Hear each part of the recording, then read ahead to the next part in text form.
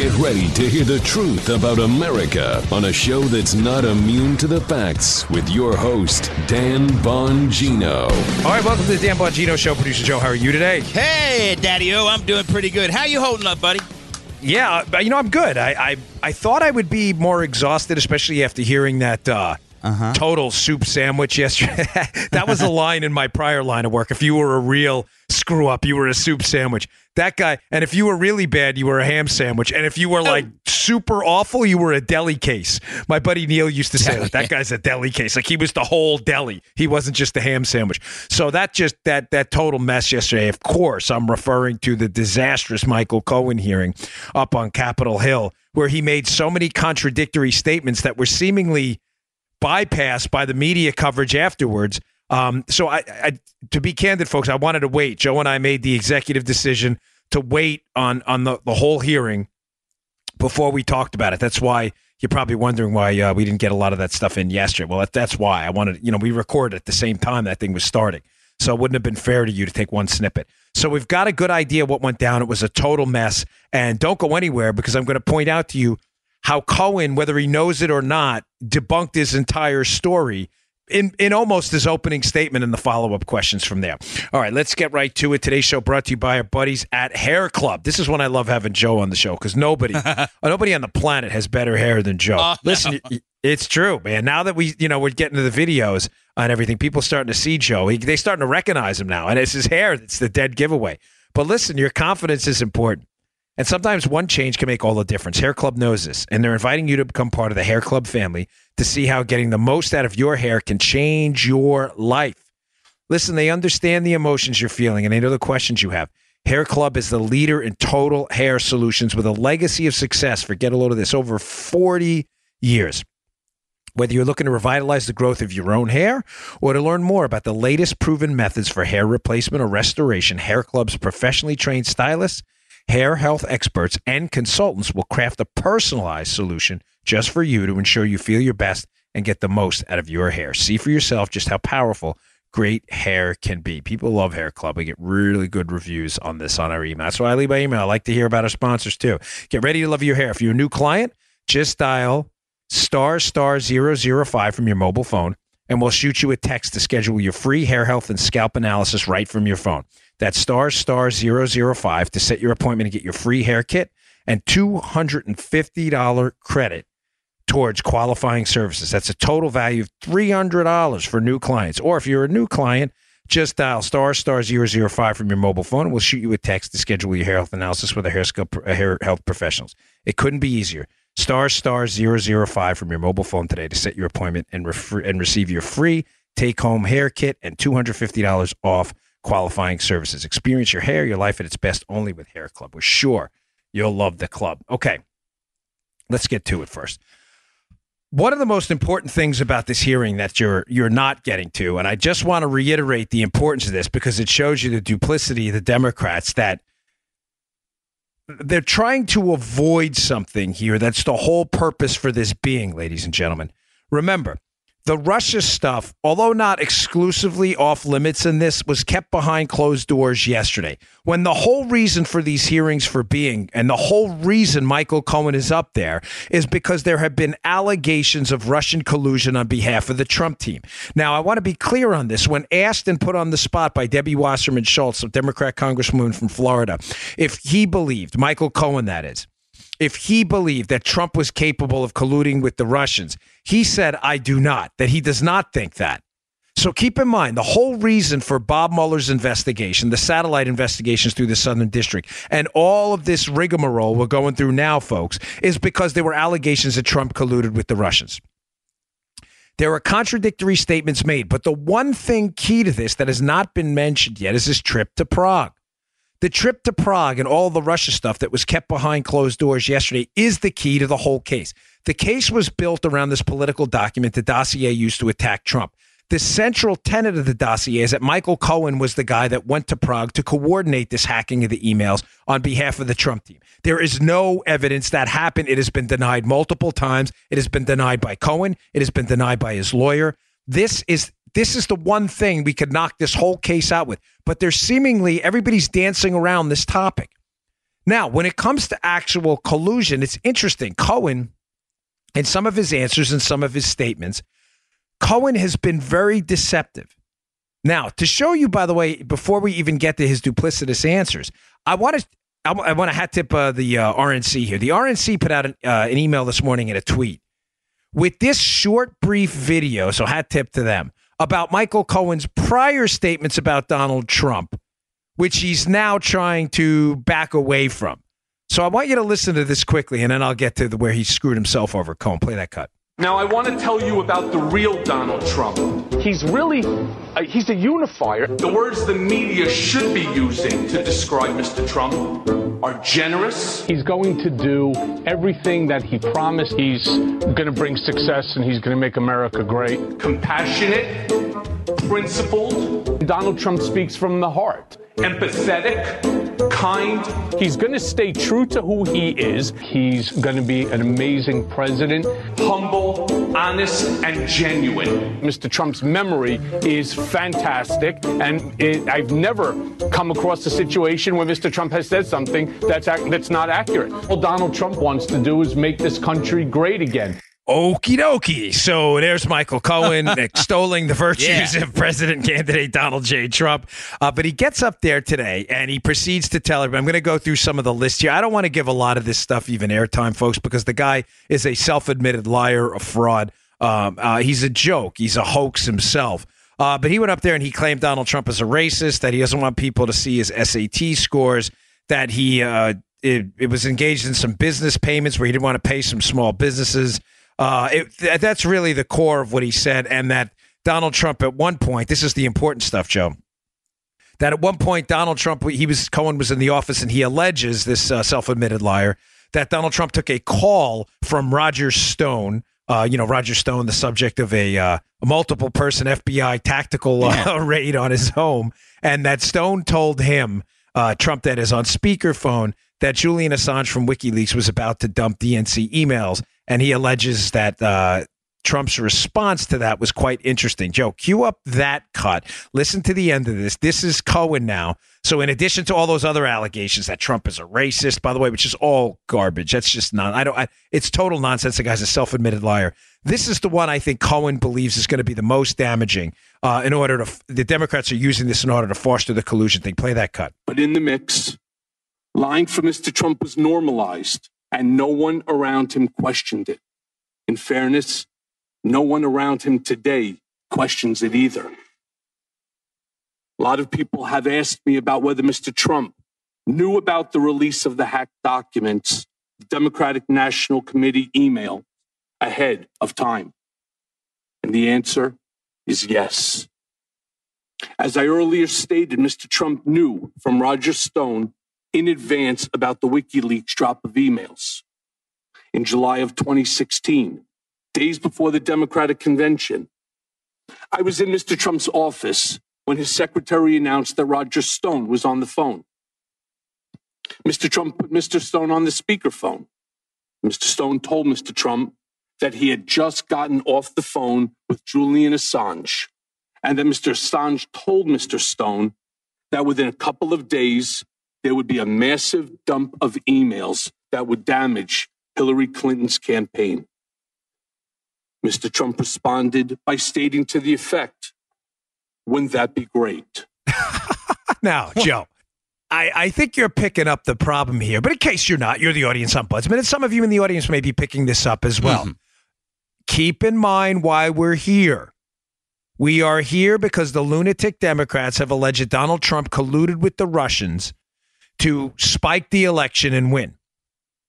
But Joe, if Donald Trump colluded with the Russians to win, why is he so surprised by Roger Stone's alleged phone call in front of Cohen, where Stone is telling him something he should have already known? Ladies and gentlemen, Cohen is not very bright. Matter of fact, Cohen comes off as, I'm sorry to say it, but an ignoramus. He comes out like quite a dopey guy. He admits he's a liar on multiple times, and then he starts talking about these things. And he was, it's funny how again, before he starts to, he's sitting there and he's talking about how wonderful and how great he feels about his family. And all of a sudden there's allegations about him and his behavior there personally as well. But the guy is a known admitted liar. Even the Southern District of New York and the prosecutors who have it in for Trump, who are dealing with him, don't seem to trust the man at all.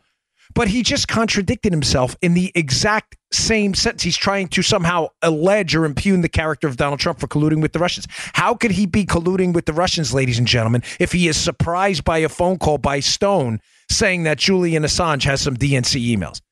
Joe, I want to be clear on this because, you're my only voice here today. You're good. Do you get what I'm saying? If Trump is colluding with the Russians who have the DNC emails, and Trump is aware of this and is using the Russians to dump these DNC emails to negatively impact the election for Hillary Clinton, then how is he surprised by a phone call by Roger Stone alleging that he spoke to Julian Assange, who said he had the emails? Does that make any sense? I tweeted that out. And I'm like, if you're a liberal, I guess it makes sense. Because, liberals have this fax vaccine and these 6-foot thick skulls that are like made of lead where, fax can't penetrate. Like the fax x-ray doesn't get through the lead blanket. When I just had x-rays done on my elbow, they put that lead blanket around you, so you don't get the x-ray. They have this lead blanket around their heads. It's like the fax can't penetrate, folks. How the heck is he surprised by this? This is a question I need you to ask. And by the way, I don't even believe the Stone phone call happened, Roger Stone phone call happened that Cohen's alleging. I don't. The guy is a self-admitted liar and a fraud. He is a convicted liar. This guy will do anything at this point to reduce his sentence, get a book deal, and ingratiate himself to the hardcore anti-Trump left. It's absolutely clear. The only signal I needed, Joe, was the allegations that, Trump's a racist. Nobody... Listen, I'm sorry. I don't mean to get off track here. And Joe, try to keep me grounded a little bit. But there's so much in this thing that I want to break down for you. Besides the fact that, let me just close the chapter on that one. Besides the fact there that if Trump was colluding with the Russians, he wouldn't have been surprised by the phone call and said, wouldn't that be great? Which Cohen doesn't seem to understand because he's an idiot, that he just debunked his own theory. His constant attacks on Trump being a racist don't marry up with the reality. Ladies and gentlemen, I know people. I know people who know Trump. I know people who work for Trump. If Donald Trump was a racist, where were these charges for the, Joe, what would you say, 20 plus years Donald Trump has been in the public spotlight? Where were these charges before? Have you seen them? No. So, of course you haven't, and you won't. Where is these long lists of minority employees of the Trump organization coming out and saying, gosh, this guy was such a racist when I worked there. Why aren't they? Where are they? How come the only person up there on Capitol Hill was a black female who Mark Meadows put up there who said that these allegations that Trump is a racist are a lie? That should signal to you, to close the loop on where I was going with this, that what Cohen's doing up there is he's virtue signaling to the left using identity politics because he wants what, Joe? He wants some kind of a book deal, or he wants to be accepted as some kind of saving grace, messianic figure amongst the left, and he wants to be the deep throat type guy to take down Trump. That's the one, I think, yeah. And what is the key, Joe, to always ingratiating yourself to the left?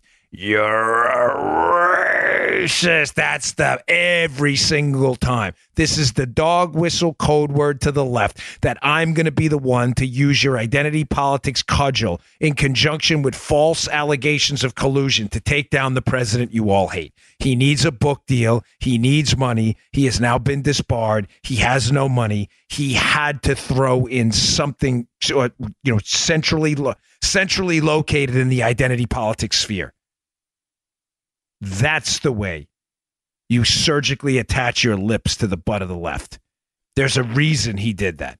There is zero evidence Donald Trump is a racist. And Cohen's evidence, I heard him say once as we were driving through a neighborhood that only black people would live like this. And it's interesting. Meadows or Jordan or whatever asked him, is there any corroboration of it? Anyone else hear it? The driver, anyone else? And I know what I heard, but there's no evidence for that at all. I could say that about anyone. I could say, when I was a transportation section special agent, I heard Obama once say that he was from Mars. Was he? No, he wasn't from Mars, but I heard it. I didn't hear that. It's stupid, but he's just making it up. This is nonsensical hearsay that would never be admitted in court because people do this crap all the time. People make stuff up to stay out of jail. And he knows the racist dog whistle. Joe, the racist dog whistle is like, it's like manna from heaven for the left. It's like they can't get enough of it. It like turns it's like, I can't even, I'm trying to think of like a talisman for like something you've seen in a movie that instantly gets the attention of everyone. Like, they open up the Ark of the Covenant, and everybody's like, oh my gosh. The left hears racist, and instantly everybody's head turns. Everybody. It's like, you know what it makes me think? If you ever have dogs and you feed your dogs at a certain time every day, the dogs have this internal clock. Say it's 6 p.m. for dinner, and it's like 6:05, and you have 3 or 4 dogs, and they're looking at you like this because you're late. Joe, eyes beamed to every motion. Is he going? Is he going for the food? Is he going for the food? Is that food? What is that? Is he going for the fridge? Is he going for the dog food? Is he going for the racism? Is he going for the racism? Is he going? Oh, he's got the racism. He's got the. This is all they were waiting for. There is zero evidence of that. Matter of fact, my mother-in-law, who happens to be a minority female immigrant to this country, who I love very much, always tells the story why she's a Trump supporter. Because when they had Trump Airlines at the airport, now listen, I don't want to over-exaggerate this story and make it out like it's some guy. I'm not going to do the Michael Cohen and make it out like this is, hardcore evidence Trump's a good guy. I believe he's a good guy. I've met him. I believe he's a great guy. We're all sinners. He has his faults like everyone else. But my mother-in-law always tells the story of working at LaGuardia Airport when in Trump Airlines, he would come on the planes, and if he saw people cleaning the planes, he would drop them like $100 tips. There was no press around. He wasn't like, hey, someone called Time Magazine to tell him how great I am. I mean, again, I don't want to over-exaggerate the story, but is that evidence of like some really awful racist guy? Come on, give me a break with the stupidity, huh? We went through the same bunch of virtue signaling last week with McCabe. You remember? Exactly. Same crap. And what's interesting about the hearing, Joe? McCabe's name was brought up a few times to another guy trying to save his butt. Like they both have the same motivation to. Yes, you're right. The virtue signaling, the talisman-like appeals to the left using charges of racism, collusion, treason. They know the left are suckers. Anything that sounds anti-Trump, they'll pick up on and run with it. They know this. They're not stupid. And this is, again, what he's doing right now. Now, there's a couple of other, and this, again, stuff I don't want, you're going to get a lot of coverage on this, but I think this is unique to our show. I haven't heard it anywhere else yet. We're a little behind, but so the first takeaway is, wouldn't it be great when he gets a alleged phone call by Roger Stone is evidence on its face that Trump wasn't colluding with the Russians. Why was he surprised then? Wouldn't that be great if we had the emails? I thought you had the emails. I thought you were colluding. But the second takeaway, Cohen made a point repeatedly over and over in the testimony, Joe, of saying that Donald Trump said to him that his campaign for president was going to be the best infomercial of all time. In other words, as Cohen alluded to, Trump never had any intention of winning. This has been a persistent rumor dragging and anchoring the Trump campaign and the Trump presidency. This allegation that he wasn't serious, that he only ran for office because it would enhance his brand. He never expected to win. And when he did, when he did win, it was a surprise. Now, a couple of things on this, why Cohen is, again, either one of the dumbest human beings on the planet, or it doesn't even understand that he contradicted himself, just like he did with the Roger Stone phone call. First, Joe, enhance his brand. Every semi-reasonable, rational analysis of the Trump brand, whether it's his hotels, his businesses, whatever it is, has shown near catastrophic losses due to insane lunatic liberals boycotting, demanding his name being taken off buildings, enhances. Joe, this guy's a businessman. He's concerned with making money. He's not stupid. Yeah. Dude, I'm not messing with you here, Joe. Like, if you wanted to enhance Armacost Towers and Armacost Enterprises, do you run for office and take a near $1 billion hit to the goodwill involved with your name? I'm just throwing that out there. Yeah, I don't think so. You don't. Joe, I'm not making this up here. Like, you're not an MBA, right? You're not a financial guy. No, but Joe's a smart. Here's the difference. Joe has common sense, unlike liberals. Some liberals, by the way, who have MBAs and still can't figure that out. So let me just be clear. Mm-hmm. In a culture war in the United States where conservatives are depicted as the worst things known to mankind, racist, misogynist, xenophobes, blah, blah, blah. You've heard it all 1,000 times. They don't like grandma, dogs, babies, whatever it may be. He runs as a to the right conservative to enhance his brand in a culture and a business culture now that leans far left. Ladies and gentlemen, does this make any sense? How does this make sense? Only if you're a liberal does this make sense. Now, Joe, to be fair, if Trump would have run as a far-left radical and said, I want health care for all, he would have been a pop culture icon. His brand, everybody, Hollywood would have stayed at his hotels. He would have been a star in music videos, pop videos, rap videos, hip-hop videos. They'd love him. But that's not what he did. He ran as a conservative, which right now is an attacked class of people in the United. You're the deplorables. So that line of, I don't believe what I think Cohen. I think this part he's just completely making up that Trump was running to enhance his brand because it makes no sense on its face. But that's not where he refutes his own point there. He says at one point that Trump at one point got somewhat excited about the idea of these emails being released that were going to damage Hillary Clinton's campaign, and he was excited at the prospects of winning. Joe, what is it? Is the guy only running because he doesn't want to win and enhance his brand? Because basically in the same nonsensical 20-minute speech he gave at the beginning, he gives contradictory evidence. But then he goes on to say, he was excited when this Roger Stone call came in and he found out that Hillary Clinton might have damaging evidence. What is it? Do you want to win the campaign? Do you see how this makes no sense? He's running to make money to enhance his brand, but he's excited about the idea of winning the campaign. Now, you may say, well, maybe he wanted to enhance his brand and win. But that's not what he said. That's not what he said. Cohen's saying that he didn't want to win, that he was only running. And I should have laid the groundwork here. Cohen's doing this for a simple reason. He's doing this to make Trump sound mercenary, Joe. Like Trump was in this for the money the whole time. And now that he's been elected president by surprise, something he didn't want, he doesn't know what he's doing, and he's a total incompetent fool. You see where I'm going with this? But you can't have it both ways. You can't have it that Trump was all of a sudden excited about the prospect of winning and wanted to govern, and then suggest, on the other hand, that he was excited about the prospect of losing because it was a money-making endeavor. But again, Cohen doesn't seem to get these non sequiturs in his own speech. He stepped on himself repeatedly. And most of what he said is just hearsay, nonsensical garbage. So I'll move on, but just a couple more points on this. I got a couple other things to get to. I didn't want to do the whole show on this today. You'll get a lot of coverage on it. But I wanted to point out those 2 points. One of his other allegations, again, is total complete hearsay. He says he was in the office one time with Donald Trump, and he said Donald Trump has a desk, and it's very rare for people to go behind Donald Trump's desk, which is how that is. I don't know. I think he said it in some kind of a, you trying to, again, impugn Trump, like say, oh my gosh, he's such an egomaniac, Joe. No one goes behind his desk. But I don't know about you, Joe, but even when I was working over at WCBM where you worked, you don't typically go behind a guy's desk when you were talking to the executives, even at a, it's just a business thing. He's on one side of the desk, you're on the other. Can you imagine you go into the office like with Niles or something? Remember Niles over at CBM? And Niles is talking to you about a read, and you like go on the other side and pull up a chair. I mean, I hate to bring up stupid stuff, but this is how ridiculous Cohen's testimony was yesterday. He goes, and it was really unusual for anyone to go on the other side of Trump's desk. Again, as if that's some characteristic unique to Trump. He goes, but his son walked in and did it.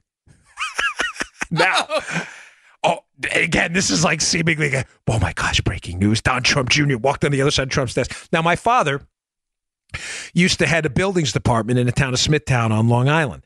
And he had a desk. And when I went in his office, get ready. This is a bombshell. Media Matters. Get ready to pick this up. Breaking. Put the little Drudge Report alarm on it. I would go behind the desk. They got me. Joe, I just said the show's done. Forget it. We're going to advertiser boycott. Dan Bongino went behind his father's desk and said hello to him. That's his story. Now, it's clear to me, again, to give you this little insight here, Lanny Davis, who is a Clinton acolyte. Lanny Davis is a Clinton bootlicker like you've never seen. He is a lawyer who has been in the Clinton sphere forever, is now Cohen's lawyer, his PR guy.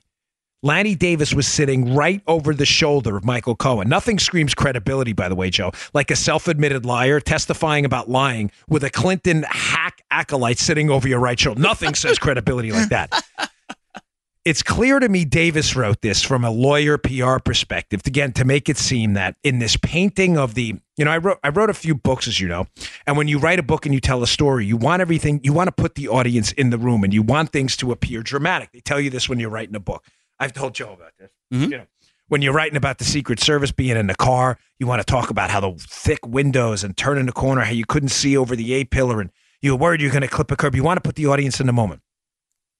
The very reason Lanny Davis, who I believe wrote this for Cohen, writes this story about Don Trump Jr. coming in the office, and he dares to go behind the desk of Donald Trump, and nobody does that ever, is to make it out like this is profound, deep information. Keep in mind, this is the guy's son. He probably walks behind his dad's desk all the time to say, hey, the McDonald's order came in. This probably happens every day, but that's not the way they write it. This is done very tactically. This is probably like the 50,000th draft of this. Like nobody goes there. And Don Trump Jr. walked behind the desk and he whispered in his ear, Joe, wait, get ready for it. This is according to Michael Cohen. The meeting is all set. Now I see Joe on camera. Joe's looking at me like, did you cut that off? Is there something else here? No, Joe, that's it. That's what he said to me. That folks, that's Cohen. That's Cohen's proof that the collusion thing may have happened or his allegation. Now, of course, with the meeting, he's referring to the Trump Tower meeting, which was, if you're a listener to the show, you know the details on two Clinton-connected people who are Russian, who are connected to the Clinton space, show up at Trump Tower to set up Don Trump Jr., and it doesn't work. That's the real story behind the Trump Tower meeting. But remember what's going on here. The president, Don Trump Sr., President Trump, has said repeatedly he didn't know about this Trump Tower meeting with Don Jr. So the reason Cohen and Lanny Davis are painting this dramatic picture, nobody goes behind the desk, and Don Trump Jr. came in and he whispered in his ear and he went behind. How do you whisper in his ear? And by the way, Cohen hears him like 4 or 5 feet away. I thought nobody went behind the desk. Again, it's amazing how this story just comes together to paint Trump as some kind of conspirator. And he says, I was waiting for it. I was waiting for him to say, and Don Trump Jr. said, the Russians have all the dirt. We've got this, Dad. And that's not what he says. He says the meeting is all set. But Joe, that's it. That's it. He doesn't say what meeting. I mean, it could have been a meeting with the dog catcher. It could have been a meeting with the tidy bowl man. It could have been a meeting with anyone, a business associate. The meeting is all set. That's the best. That's your folks. You understand how stupid this whole case is? Do you understand you've been lied to? And good for Mark Meadows and Jim Jordan. Shut this garbage down. Shut it down. Shut it down. Feed the Democrats their own garbage. I loved it when they opened up the hearing and they invoked procedural motions. Remember Brett Kavanaugh, Joe? The Democrats, the minute they opened the proceeding, the Democrats, we're invoking procedural motion 622 subsection F point B 6254. And everybody's like, what are you talking about to try to shut down Kavanaugh? Good. Feed them their own garbage. New rules, folks. The new rules are we play on your turf now. You want to screw around with the procedural rules? Shut this thing down. This thing is garbage. This guy's a liar. We are engaging in a serious talk in the Korean Peninsula, on the denuclearization of the Korean Peninsula right now. And these idiots are at home playing Taxi Cab Confessions, that HBO series from the 80s. Michael Cohen was involved in Taxi Cab Medallion fraud too, with a convicted, self-admitted liar who's not even smart enough in his own written statement, Joe, to stay out of his own way. He contradicts himself twice in his opening statement on the two major core tenets of his testimony. Shut it down. Burn this sucker down, this stupid hearing, just the way they did it to us. They want to play ball. Let's play ball. Because this is crap. You understand what we're dealing with here, folks? Do you understand this new world of politics we're in now? Do you understand why it's battlefield morality, as I said on yesterday's show with Linda and Blair and Joe? We had a bigger cast yesterday. Mm-hmm. Battlefield morality. This is no time for talk about Smokey Daniels I don't care. I don't care about Smokey Daniels. I don't care about Smokey Daniels' sexual picadillos. I don't care. You know what I care about, Joe? I care about infanticide, economic destruction. I care about the preservation of human life and economic liberty. I care about the relentless attacks on people walking around with a red hat on that says, make America great again. I care about holding on to my Second Amendment rights. I care about getting kids an education in school. I care about the relentless tax assault on America by these wackadoodle Green New Deal lunatics who can't even figure out how to do math. We just found out it's going to be $93 trillion over 10 years to pay for this economic debacle. That's what I care about. These lunatics on the left trying to destroy, trying to decimate the constitutional republic, trying to invoke now the popular vote compact, which I want to get to today as well, to destroy any component of federalism. They want California and New York to decide the presidency through a popular vote compact. It's battlefield morality now, folks. The time for the old rules are out the window. The new rules are in effect. We must win. They must lose. And if they want to throw any semblance of order, Robert's Rules of Order out the window, if they want a box with mixed martial arts gloves with nail spikes inside them, then it's time for us to take the 20-ounce gloves off, to walk in the corner, tell your manager, get these gloves off. We're going bare knuckle now. And it's time for us to go bare knuckle too. And listen to me. And I mean this. If you don't have the stomach for this, you're never supposed to say this on radio or podcasts. And I'm sorry, and I don't mean to offend anybody, but then this show's not for you. I'm not interested anymore in their garbage. I'm not interested in their Smokey Daniels stories. I don't care. I want to save babies born alive who are now, according to the Democrats, subject to being murdered. We're not talking about abortion anymore. We're not talking about abortion anymore. We're talking about murder. I want to save this country's future for my kids so we don't turn into some socialist Venezuelan hellhole. I want these kids in these black neighborhoods Michael Cohen's making up his lies about to be able to go to a school so they can get an education and live the American dream you and I have celebrated.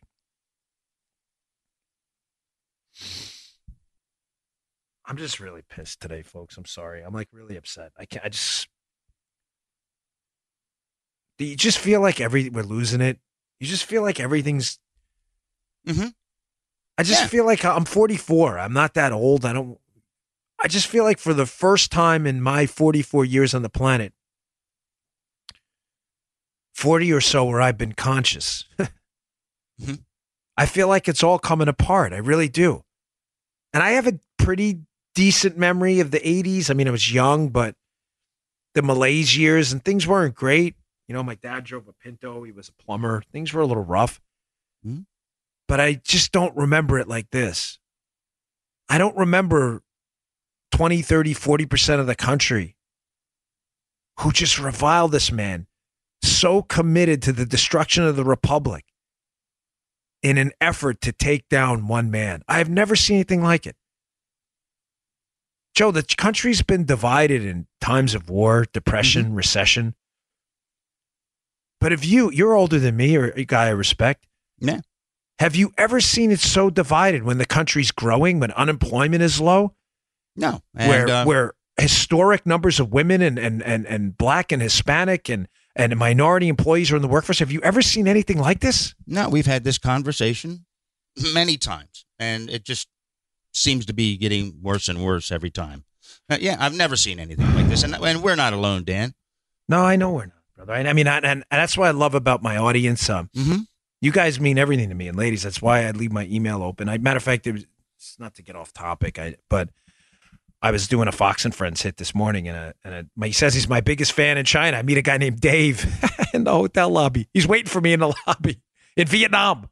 He's like, bag of donuts. I'm like, this is insane. We have like a world audience.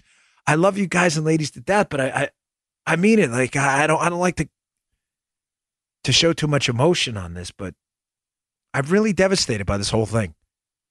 Watching this charade.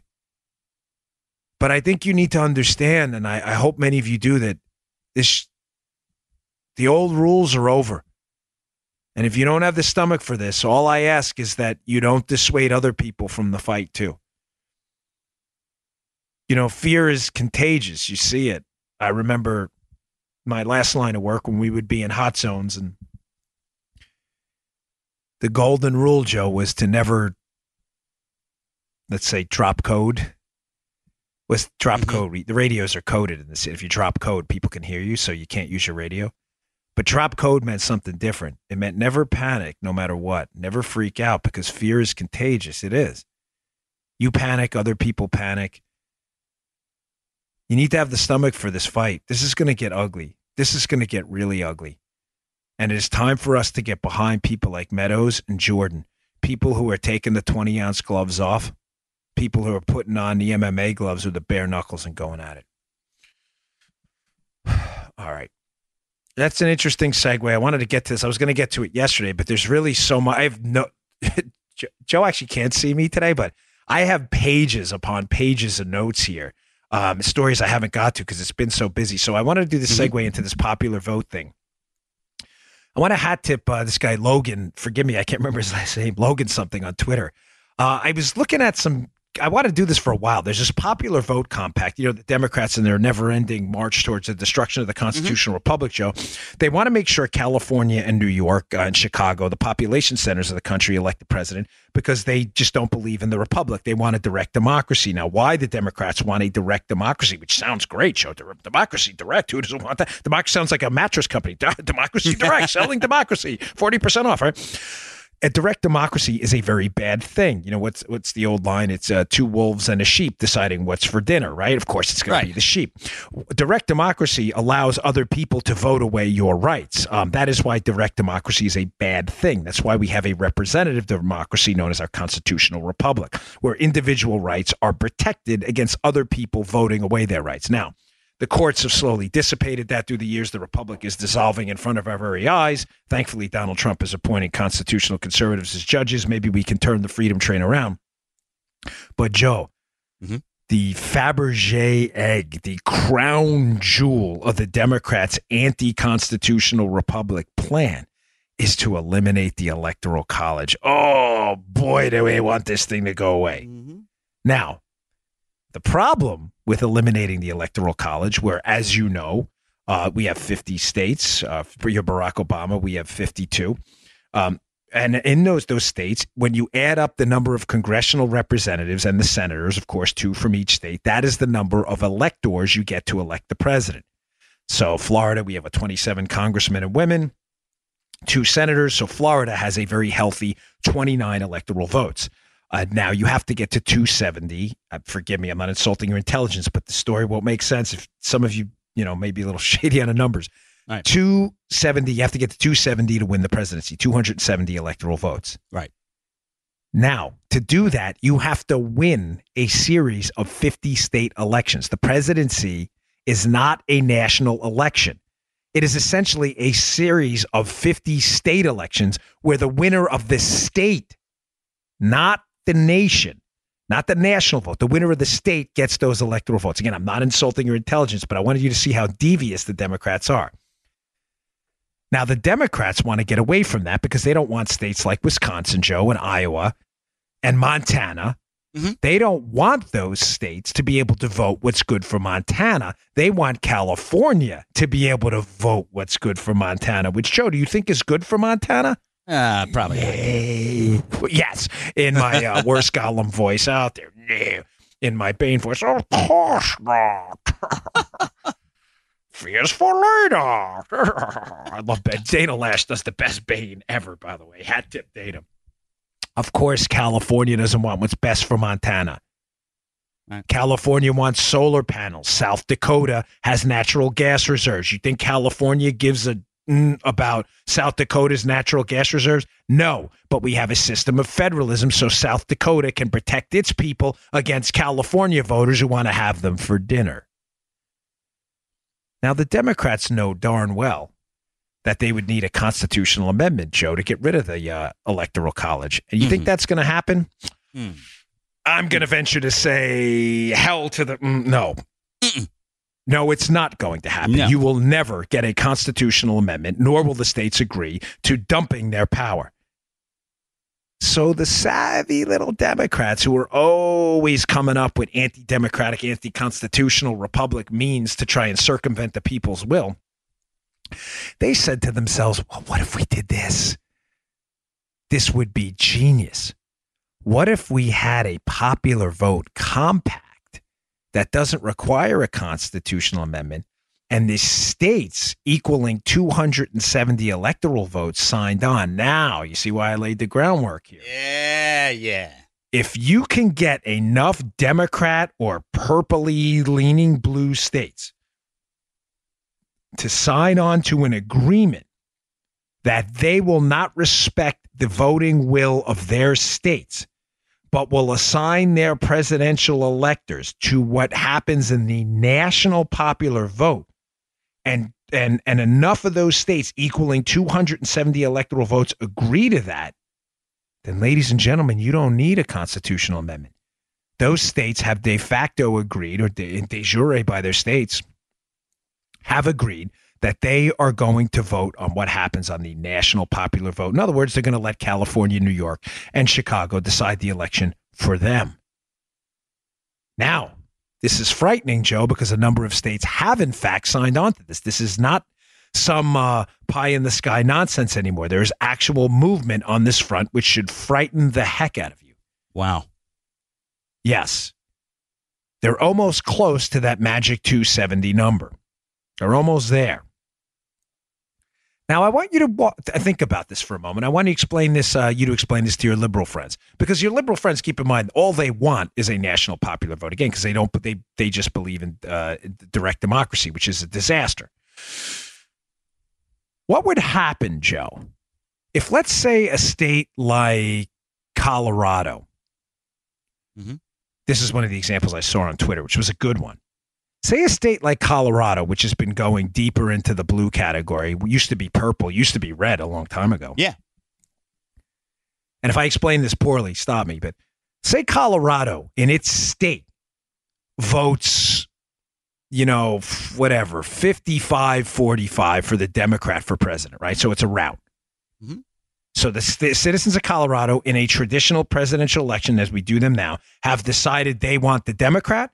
The Colorado electors, I don't know how many they have, 20, I'm not sure. Probably not. They don't have even close to the population of Florida. But we will give our electors to whoever it is, Hillary Clinton, Bernie Sanders, whatever.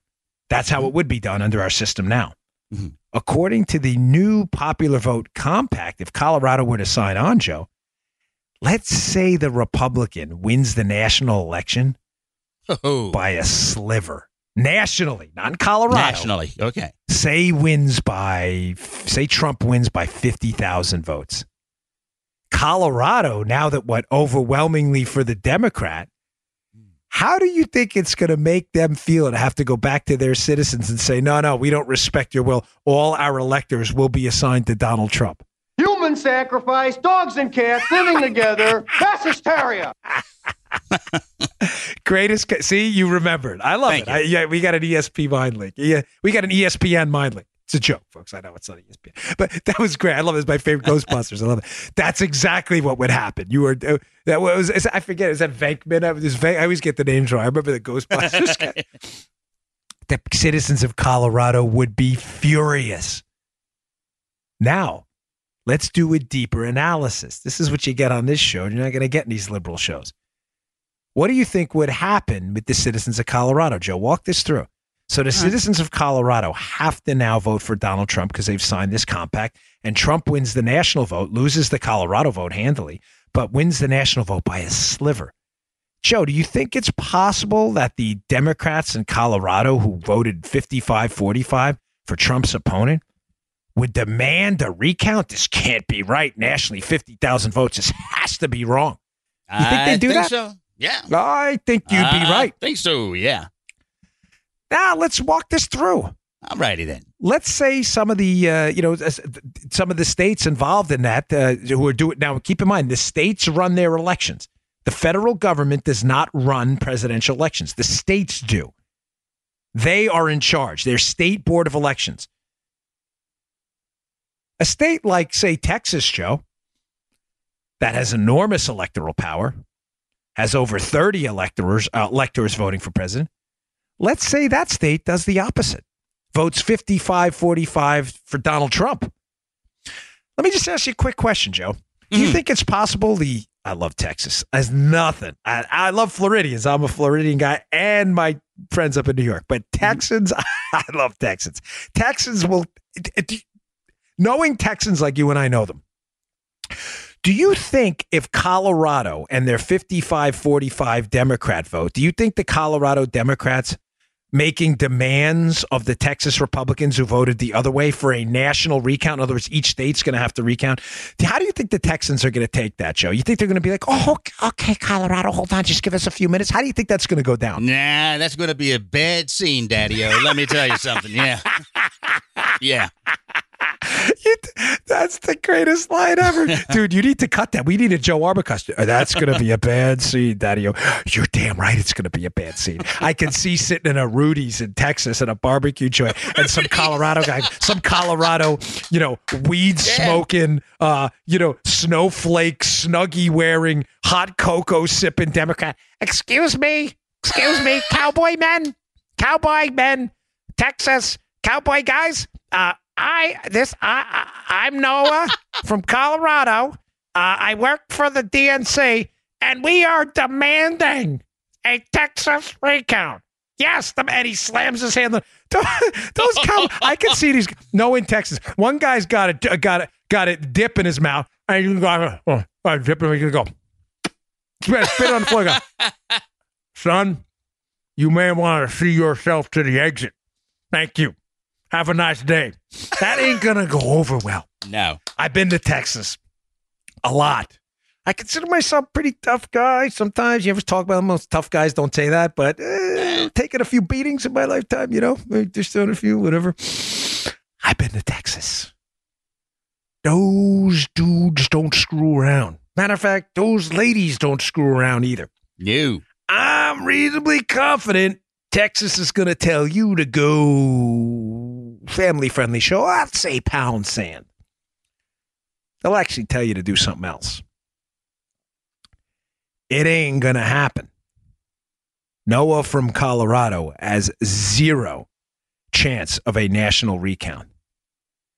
What I'm telling you, folks, is this popular vote compact in even a semi-close election in the scenario I just laid out would be a disaster of apocalyptic proportions. I'm serious. You would see states at each other's throats demanding recounts, demanding some kind of uniform federal rules over an election. It would be a disaster of, again, apocalyptic proportions. It is not going to happen. But again, on this show, you're going to get some deeper analysis. On the liberal shows, all you're going to get is the people should decide. The people do decide, numbskulls. They decide in their own states. It's called federalism. Look it up. The people should decide? Really? What else should the people decide? Should the people decide they can confiscate Joe's podcasting equipment? The people decide. If 51% of the people vote to take the Dan Bongino show off the air because they don't like the content, should that happen? No. I thought you just said the people should decide. No, the rule of law, Joe, should decide. Order should decide. Fidelity to big R rights granted by God and the protection of individual rights. That should decide. The people don't decide anything. In a representative democracy, you vote for a series of legislative proposals guided by the protection of big R rights granted to you by God, enshrined in a document we call the Constitution. That's how civil people govern. Maniacs. Popular. Be wary. I don't cover anything on this show that I don't think is important to you. I'm not wasting you. I got 1 hour with you every day. Keep your eye on this popular vote thing. And remember that scenario. Noah from Colorado walking into Texas. Guys, cowboys, time for... Good luck. Good luck with that one.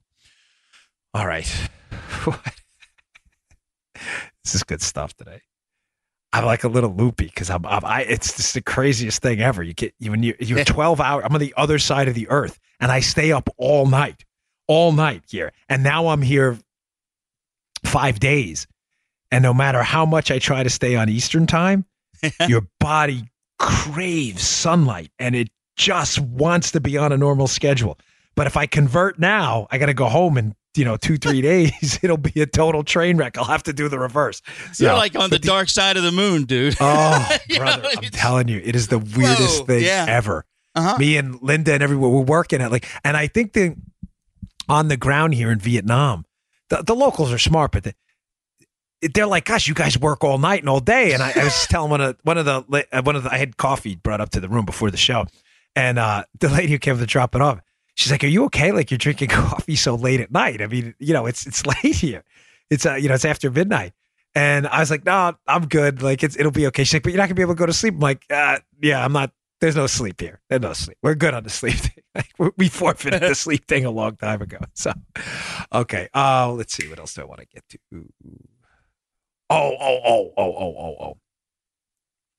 The worst Republicans pounce story ever. I am infatuated with these Republican pounce stories. Now, for some of you regular listeners know what that is. Some of you don't. Republicans pounce is what the lunatics in the media, these far left activist hacks who forfeited their journalistic street cred a long time ago, whenever there's a story that reflects negatively on the Democrats, I mean really negatively, not something you can really gloss over. Whether it's the infanticide bill, the embarrassing Green New Deal, things that were just, so embarrassing. Ocasio-Cortez had to take down portions of the FAQs. They were talking about gassy cows and stuff. The media has this subtle little trick they do to gaslight you where they never write about the embarrassing Democrat story. The story becomes about what, Joe? The Republican response. Yes, sir. It's very savvy. You have, folks, this is one of those things you can't unsee. You ever see those visual illusions where when someone points out to you what it is, like the two lines, which one's parallel, which was, and then when you see it, you can't unsee it. When you see Republicans pounce headlines, you'll see it everywhere. You will never unsee it again. Look for it. And they will literally be written. Democrats vote on, abortion bill and Republicans pounce. Brett Kavanaugh's accuser flubs answer and Republicans pounce. It's never about the accuser flubbing the answer. It's never about a bill the Democrats just voted on, which would allow basically doctors to kill infants outside the womb, literally outside the womb. It's never about that, Joe. It's about the Republicans pouncing. This is the worst one ever. So a couple days ago, I wanted to get to it again. My sincere apologies. There's so much stuff. Politico wrote a story about a bill Republican Senator from Nebraska, Ben Sasse, put up there in light of the atrocious comments by Democrat Governor of Virginia about infanticide. How, remember, we were going to keep the baby comfortable while we decide what? To kill it? What do you mean decide? What decision is there to make? The baby's born. It's a human being outside the womb. It's a human being at conception, but it's outside the womb. This isn't about abortion. This is about murder. It's simple. So Ben Sasse just put a very simple bill up in front of the Senate, and good for Mitch McConnell for making the Democrats vote on it. And the bill said this: if a baby is born alive, it is entitled to medical attention. Joe, that is the bill. There's not a trick in it. That's the bill. Now, folks, I don't even want to say in a sane world, because it's in a compassionate, rational world. I guess sane is, I don't even know what to say. You would think this would be 100-0, this vote. Oh, if a baby's born in a botched abortion outside the womb, of course it should get medical attention. I mean, is this, I'm pro-life, conception to natural death. I support life. I don't support the death penalty. I'm going to get 1,000 emails on it, but that's fine. Everybody's entitled to their own opinion. That's where I stand. Those have been my principles from day one. But let's be clear. You don't have to be pro-life on any of that to understand that when a child is born and survives an abortion, this is a human life outside of the womb. It's a human life. This is a born child. It's a human life from conception. But even the pro-abortion crowd, you would think would have the decency to say, wait, this is a crying infant on a table and we're going to kill it? Now, for you liberals listening to my show, I know you're there. I read your tweets. Let me take this out of the abortion arena for a second and ground you in this. If I were to get on the air today and say, I'm going to sponsor a bill that if a litter of puppies is born and one of them's born and is struggling, that we should kill that puppy. That puppy should not be entitled to any veterinary care at all. Understandably so, Joe. You and, well, you're not a liberal, but every liberal listening will be like, that is horrible. You're telling me in a dog nursery or whatever, a pound, that puppies are born, if one of them's struggling and the vet wants to come in and provide care, that we should ban the vet from caring for that struggling puppy? Yes, that's my bill. You would say, are you crazy? That's savage Neanderthal-like behavior. Yes, it is. But you're willing to do that to a human child? That's exactly what you did by voting this down. Now, who voted for this? Or against this bill, I should say. In other words, allowing children to be killed outside the womb. Oh, Kamala Harris running for president, Bernie Sanders, Elizabeth Warren. Incredible. Now, Joe, what's the headline? You would think in a sane world, Joe, that the headline would be Democrat Senate candidates or Democrat candidates for president in the U.S. Senate vote for the termination of human life outside the womb. That's exactly what happened. No. That's not the headline, folks. The headline is Senate defeats anti-abortion bill. Anti-abortion bill. It's nothing to do with abortion, folks. The child's born alive. Senate defeats anti-abortion bill as GOP tries to jam Dems. Republicans pounce. When you learn to see it in media stories, you will see it everywhere. It is never about the sick, insane depravity. Never. It is of the left. It is always about the Republican response to it. This is the kind of hacktivist media nonsense we have to deal with every single day. It's disgusting. Gosh. Horrible. All right, folks. Listen, I really appreciate today. Sorry for getting a little emotional there. I just, I've been up for a long time. It was important for me to come over with Fox and do some coverage over here, but I do never, ever want to disrespect my audience. And I've been up for a really long time, and I never want to miss my shows. I enjoy it. This is my favorite part of every day, meeting up with Joe and getting my voice out to you and not having anyone in my ear telling me to wrap it up or what I got to talk about or how I got to say it. So it means a lot to me. And sometimes you get a little pure, unadulterated emotion there, and I just feel like everything's just falling apart, and it's time for us to get ready for the fight ahead. We're tough. We're all those, we're the cowboys sitting in the Rudy's or like the Broken Spoke barbecue place somewhere.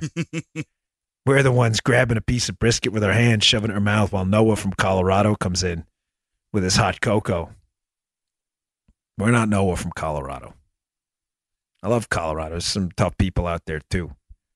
But yeah, you're the dude in the cowboy hat. Get ready to take the brisket, stuff it in your mouth. No forks. There's some tough times ahead. I know you're ready for it. All right, I'll see you all tomorrow. You just heard the Dan Bongino Show. You can also get Dan's podcasts on iTunes or SoundCloud. And follow Dan on Twitter 24/7 @DBongino.